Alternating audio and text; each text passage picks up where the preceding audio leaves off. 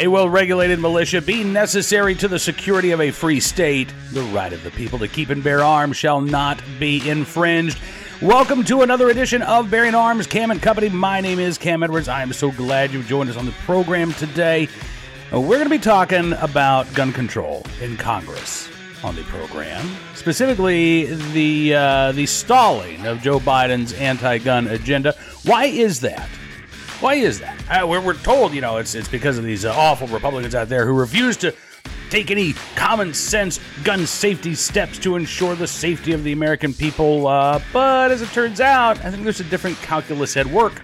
We're going to get to that momentarily, but before we do, with the political pressure on the left and the woke mob that is the Democrat Party these days, our society is in danger of becoming controlled by the cancel culture elites. Since when have the founders of our Constitution or the creators of the American flag or people like Dr. Seuss or virtually anything else you can think of become anti-American?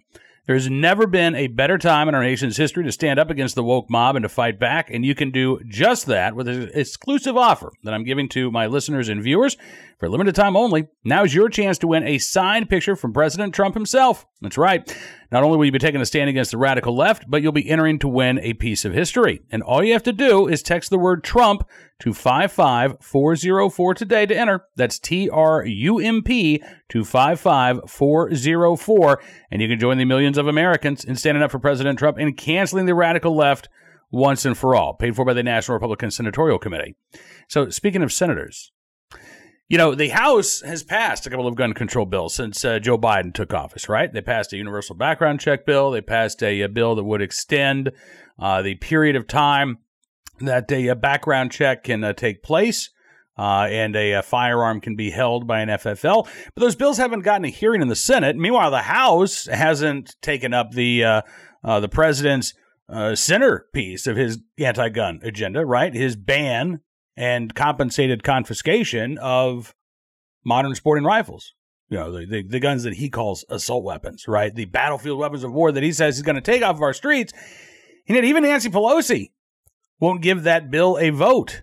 So as the president was talking yesterday about the need for Congress, the Democratic-controlled Congress, to act on gun control legislation, gun control activists pointing their fingers at Republicans, but the Hill, I think, puts the blame where it actually lies. Democrats show little appetite for Biden's call for gun control. Yeah, look, it's no surprise that Republicans don't have an appetite to try to restrict the right of the people to keep and bear arms in the name of public safety. Most Republicans, thankfully, don't agree that we become a safer society when we strip people of their right of self-defense. Democrats, on the other hand, generally speaking, are all in favor of things like that. So why is Joe Biden's gun control agenda not getting a hearing in Congress? Well, according to the Hill, it's because many Democrats understand this is not an issue that they really want to take up, at least in an election year. As the Hill quotes Igor Volsky, co-founder of Guns Down America, saying that Senate Majority Leader Chuck Schumer promised anti-gun violence groups the Senate would vote on background checks legislation the summer of last year, but the bills didn't make it to the floor. He said, we've been promised by Senate Majority Leader Schumer as far back as March, April, that there'd be a vote during the summer. And then it got pushed back even further. They're using this familiar playbook of making all kinds of promises during the campaign, and then they fail to deliver anything when they're in power. Well, look, here's the thing. I mean, excuse me, they could deliver a vote, right? Chuck Schumer could say, yeah, we're going to have a vote on these measures tomorrow. And neither of these bills are going to pass out of the Senate. The support isn't there. So, not, by the way, that's actually stopped Chuck Schumer. I mean, look, we saw that with Biden's Build Back Better plan, right? Votes weren't there, but Schumer said, no, we're going to go to the floor. We're going to have this vote. We're going to put everybody on the record, even though there were a lot of Democrats who were, up for election this year saying, why? Why are you going to put me on the record? Why are you going to do that to me, Chuck? This is not going to be a popular vote for me back home. The same calculus is at work here. I think when it comes to the gun control bills that the gun control lobby is demanding and that the Democrats are sort of sitting on right now. Senator Jon Tester of Montana says that gun control legislation hardly ever came up for discussion within the Senate Democratic caucus over the past year. Says it hasn't come up in conversation in the last year. Senator Joe Manchin Says he's not aware of any discussion. He says there haven't been any changes whatsoever. Says the staunch Republican opposition, quote, makes it very difficult to get something through the Senate. Yeah, Joe, you also make it difficult to get something through the Senate. Although Joe Manchin, hey, look, he's gone on the record. He is in favor of expanding background checks on gun sales. So I don't think the Manchin is the issue for this particular piece of legislation. I think, though, that there is virtually no chance of the passage for either of these bills. And so, again, does Chuck Schumer really want to put Democratic lawmakers in swing states and in swing districts over on the House side in some electoral jeopardy by forcing them to declare, yes, I am in favor of gun control at a time in which fewer Americans, frankly, agree with that proposition? Although it should be noted, the Hill engaged in this argument that we see from the anti-gun media all the time, but see if you pick up on the inherent contradiction in what they're saying here.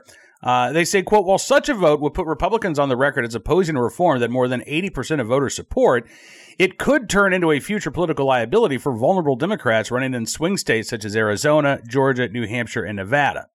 Now, look, here's the thing. If 80% of Americans really did support universal background checks, then there would be no political jeopardy in swing states like Arizona, Georgia, New Hampshire, and Nevada. If 80% of voters supported this, right? Well, hop on board. Let's go. But here's the thing. 80% of voters don't actually support things like universal background checks. When people are told, hey, do you think you should have to go through a background check before you buy a gun? Most people say, yeah, right? Thinking, well, okay, that's what the law is when you go to the gun store. However, when states have actually put this issue before the voters, most recently in 2016 in Maine and in Nevada, the results were actually very different. It wasn't 80% approval in either of those states. In fact, Maine voters rejected universal background checks, 51-48. And in Nevada, it skated by with I think a 10,000 vote majority, 51-49. So there was nowhere near the 80% support claimed by gun control activists. And I think that's because when you start to look into the details of what universal background checks entail, which is really the criminalizing of you selling a gun or even loaning a gun to your neighbor or to your best friend without first putting them through a background check, all of a sudden, when people start to realize, okay, what this actually looks like and what this entails, the criminal penalties that are attached, if you, again, sell a gun to somebody who you know is not a prohibited person, or even loan them a firearm so that they can protect themselves against an abusive ex, turning that into a criminal penalty or a criminal offense complete with penalties. And again, a federal offense, mind you, right? That's a bridge too far. Whether we're talking about state laws in Nevada or federal legislation like what has passed out of the House, no, I don't think 80% of Americans really are on board with this. And I think Chuck Schumer knows it, which is why Schumer is reluctant to bring this vote forward. However, it should be noted that there are still some Democrats out there who are asking Schumer to do just that. Democrats in safe blue states, like Chris Murphy of Connecticut, who told The Hill last week that he still wants a vote on background checks, even if it has a slim likelihood of success. Senate Judiciary Committee Chair Dick Durbin, another safe blue state Democrat, telling The Hill yesterday that he's not giving up on gun control either. Says, we're working on that right now. Now, here's the thing. Dick Durbin saying that, I don't buy it. Actually, I really don't. Dick Durbin is the chair of the Senate Judiciary Committee. He is Chuck Schumer's chief deputy. He's the number 2 Democrat in the Senate. If Dick Durbin wanted to work on gun control, he could bring a bill forward at any time. The fact that he is not tells me again that despite the insistence by the gun control lobby, by Democratic politicians that Americans, boy, gun control is really popular. If they truly believed that, and frankly, if they truly believed that these gun control measures really were valuable, life-saving pieces of legislation, that they would bring these bills forward. Despite the fact that they would be doomed to defeat, they would bring these bills forward because it's too important not to, right? The fact that they're not, because they know that these bills aren't as popular as gun control advocates claim they are, because they know that they are already looking at a red wave election and they don't want to do anything to increase the odds of the Republicans taking back control of the Senate and the House, tells me that they know deep down that these policies that they're advocating for aren't about saving lives. It's not about reducing crime. It's not about making cities safer places. It's about control. And not even control of guns, quite frankly, but control of those legal owners, right? And I think that they are willing to put their desire for control aside temporarily if it helps them, or if they think that it will help them win elections come November. So we'll keep our eyes on this. We'll bring you more information as it becomes available. If any bills get called, we will certainly keep you up to date on that. Meanwhile, expect both pro-gun legislation and anti-gun legislation to be introduced in Congress. I just don't know. Certainly the Democrats aren't going to be moving any pro-gun legislation through the House or the Senate. And I just don't see them moving any gun control legislation in the months ahead. I think all of the action that is going to happen is largely going to take place at the executive branch. It's going to be Joe Biden. It's going to be the White House. It's going to be the ATF. It's going to be DOJ. And yeah, those agencies, I think, are going to be quite busy between now and November. All right, let's turn our attention to today's armed citizen story, our good deed of the day, and our recidivist report. We'll start there with a story out of California. KSBW in Monterey, Salinas, reporting on 3 individuals arrested for a road rage shooting in Salinas. This was about 3:30 Sunday afternoon. Police called to the reports of a shooting. People were calling 911 to report a vehicle chase with possible gunshots in the area.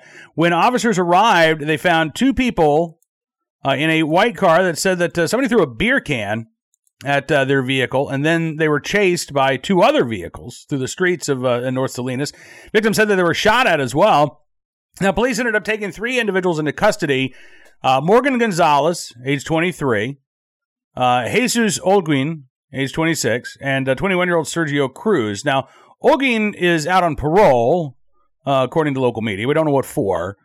Cruz is on probation. Again, we don't know what for. He was also found to be in possession of methamphetamine. Gonzalez apparently was not involved in the criminal justice system at the moment, although he is now. He's been arrested on attempted homicide as well as gun charges. I would also tell you, if these types of stories bother you, the criminal justice system, the failure to treat violent criminals seriously, check out BerrienArms.com today. We've got an entire story about an armed citizen in New Orleans who may have thwarted a carjacking, but also the incredible rise in carjackings in New Orleans and the juvenile offenders who are really driving that spike in carjackings and the lack of consequences, quite frankly, for these juvenile offenders. It is an eye-opening story. Again, I would encourage you to check it out at BerrienArms.com. Meanwhile, today's armed citizen story from Florida, where police say a 16-year-old armed robber was shot and killed by his intended victim in Miramar over the weekend. This, again, a story that took place on Monday. I guess I said over the weekend, 9:30 Monday night. Police say that the man told them that 3 individuals actually approached him and robbed him. He was able to fire back, shooting one of them, a 16-year-old. Police said a gun was found near the shooting victim, quote unquote, and the gun did not belong to the armed citizen. The shooting victim / armed robber treated at the scene, taken to a local hospital where he passed away. Police say that earlier this month, another person reported being robbed by 3 individuals in the same area. They don't know for sure that the 2 are connected. They are still investigating, but at this point, looks like a clear-cut case of self-defense. We'll keep you updated if any more details become available. Finally today, our good deed of the day, in the right place at the right time, willing and able to do the right thing to help somebody in the midst of a mental health crisis in Tupelo, Mississippi, where police officers and a bystander were able to help the man and make sure that he got some help. This happened Friday night about 10:15. Police were called to an overpass over Interstate 22, where callers were describing a guy who was hanging from the side of the bridge, just, hanging on with his arms there. An officer identified only as Officer Berryman pulled up moments later, found a man sitting on the ledge of the bridge. Another officer, Officer Bynum, arrived on the other side of the bridge. Bynum ended up distracting the gentleman while Officer Berryman pulled him off the ledge. Now, the man resisted. Berryman had to use his taser. Man continued to struggle. The passing motorist then actually stopped, got out of their car, helped the officers take the man into custody. He continued to be combative after paramedics arrived, but he was taken over to a local hospital. The case was turned over to mental health services. Hopefully, this individual gets the help that they need, and I'm glad that the officers got the help that they needed from that passerby, who, again, also in the right place at the right time and willing and able to do the right thing. And, listen, I don't want this to turn into a PSA, but I don't know about you. It's become pretty clear to me that there are an awful lot of people who are stressed, whose mental health is in a fragile state at the moment. And I'm not trying to shame or blame. All I'm saying is if you are struggling right now, please reach out to somebody. There is help available, even if it's just a friendly voice on the other end of a phone. But you are not alone. And if you are struggling, please don't feel like you have to go through it alone, because there are people out there who can help, who want to help. And this is a tough time, as I said, for everybody. So I don't know if you needed to hear that message, but if you did, there you go. All right, that is going to do it for this edition of Bearing Arms Cam & Company. I want to thank you for being a part of the program. As always, don't forget to check out the website, bearingarms.com, throughout the day, where we are constantly updated with even more Second Amendment news and information. As a matter of fact, we'll have an update. I wanted to talk about this settlement between Remington and some of the families in Newtown, Connecticut, in the Sandy Hook Elementary School shooting. But we don't have any details as I sat down to broadcast or to record today's show. So we'll be giving you updates on that, both on the website, possibly on tomorrow's podcast as well. But we do have you covered with all of the latest Second Amendment news and information at bearingarms.com. I would encourage you to check it out multiple times a day. If you like what you see, you can become a VIP subscriber. Not only will you be helping to support the independent pro-Second Amendment journalism that we do at bearingarms.com, but we will say thank you by giving you exclusive access to stories and columns and coverage you just won't find anywhere else. It's, again, it's our way of saying thank you for your support. It does mean an awful lot to us. We really do appreciate it, and we're glad that you're here. Until we talk again, be well, be safe, and be free.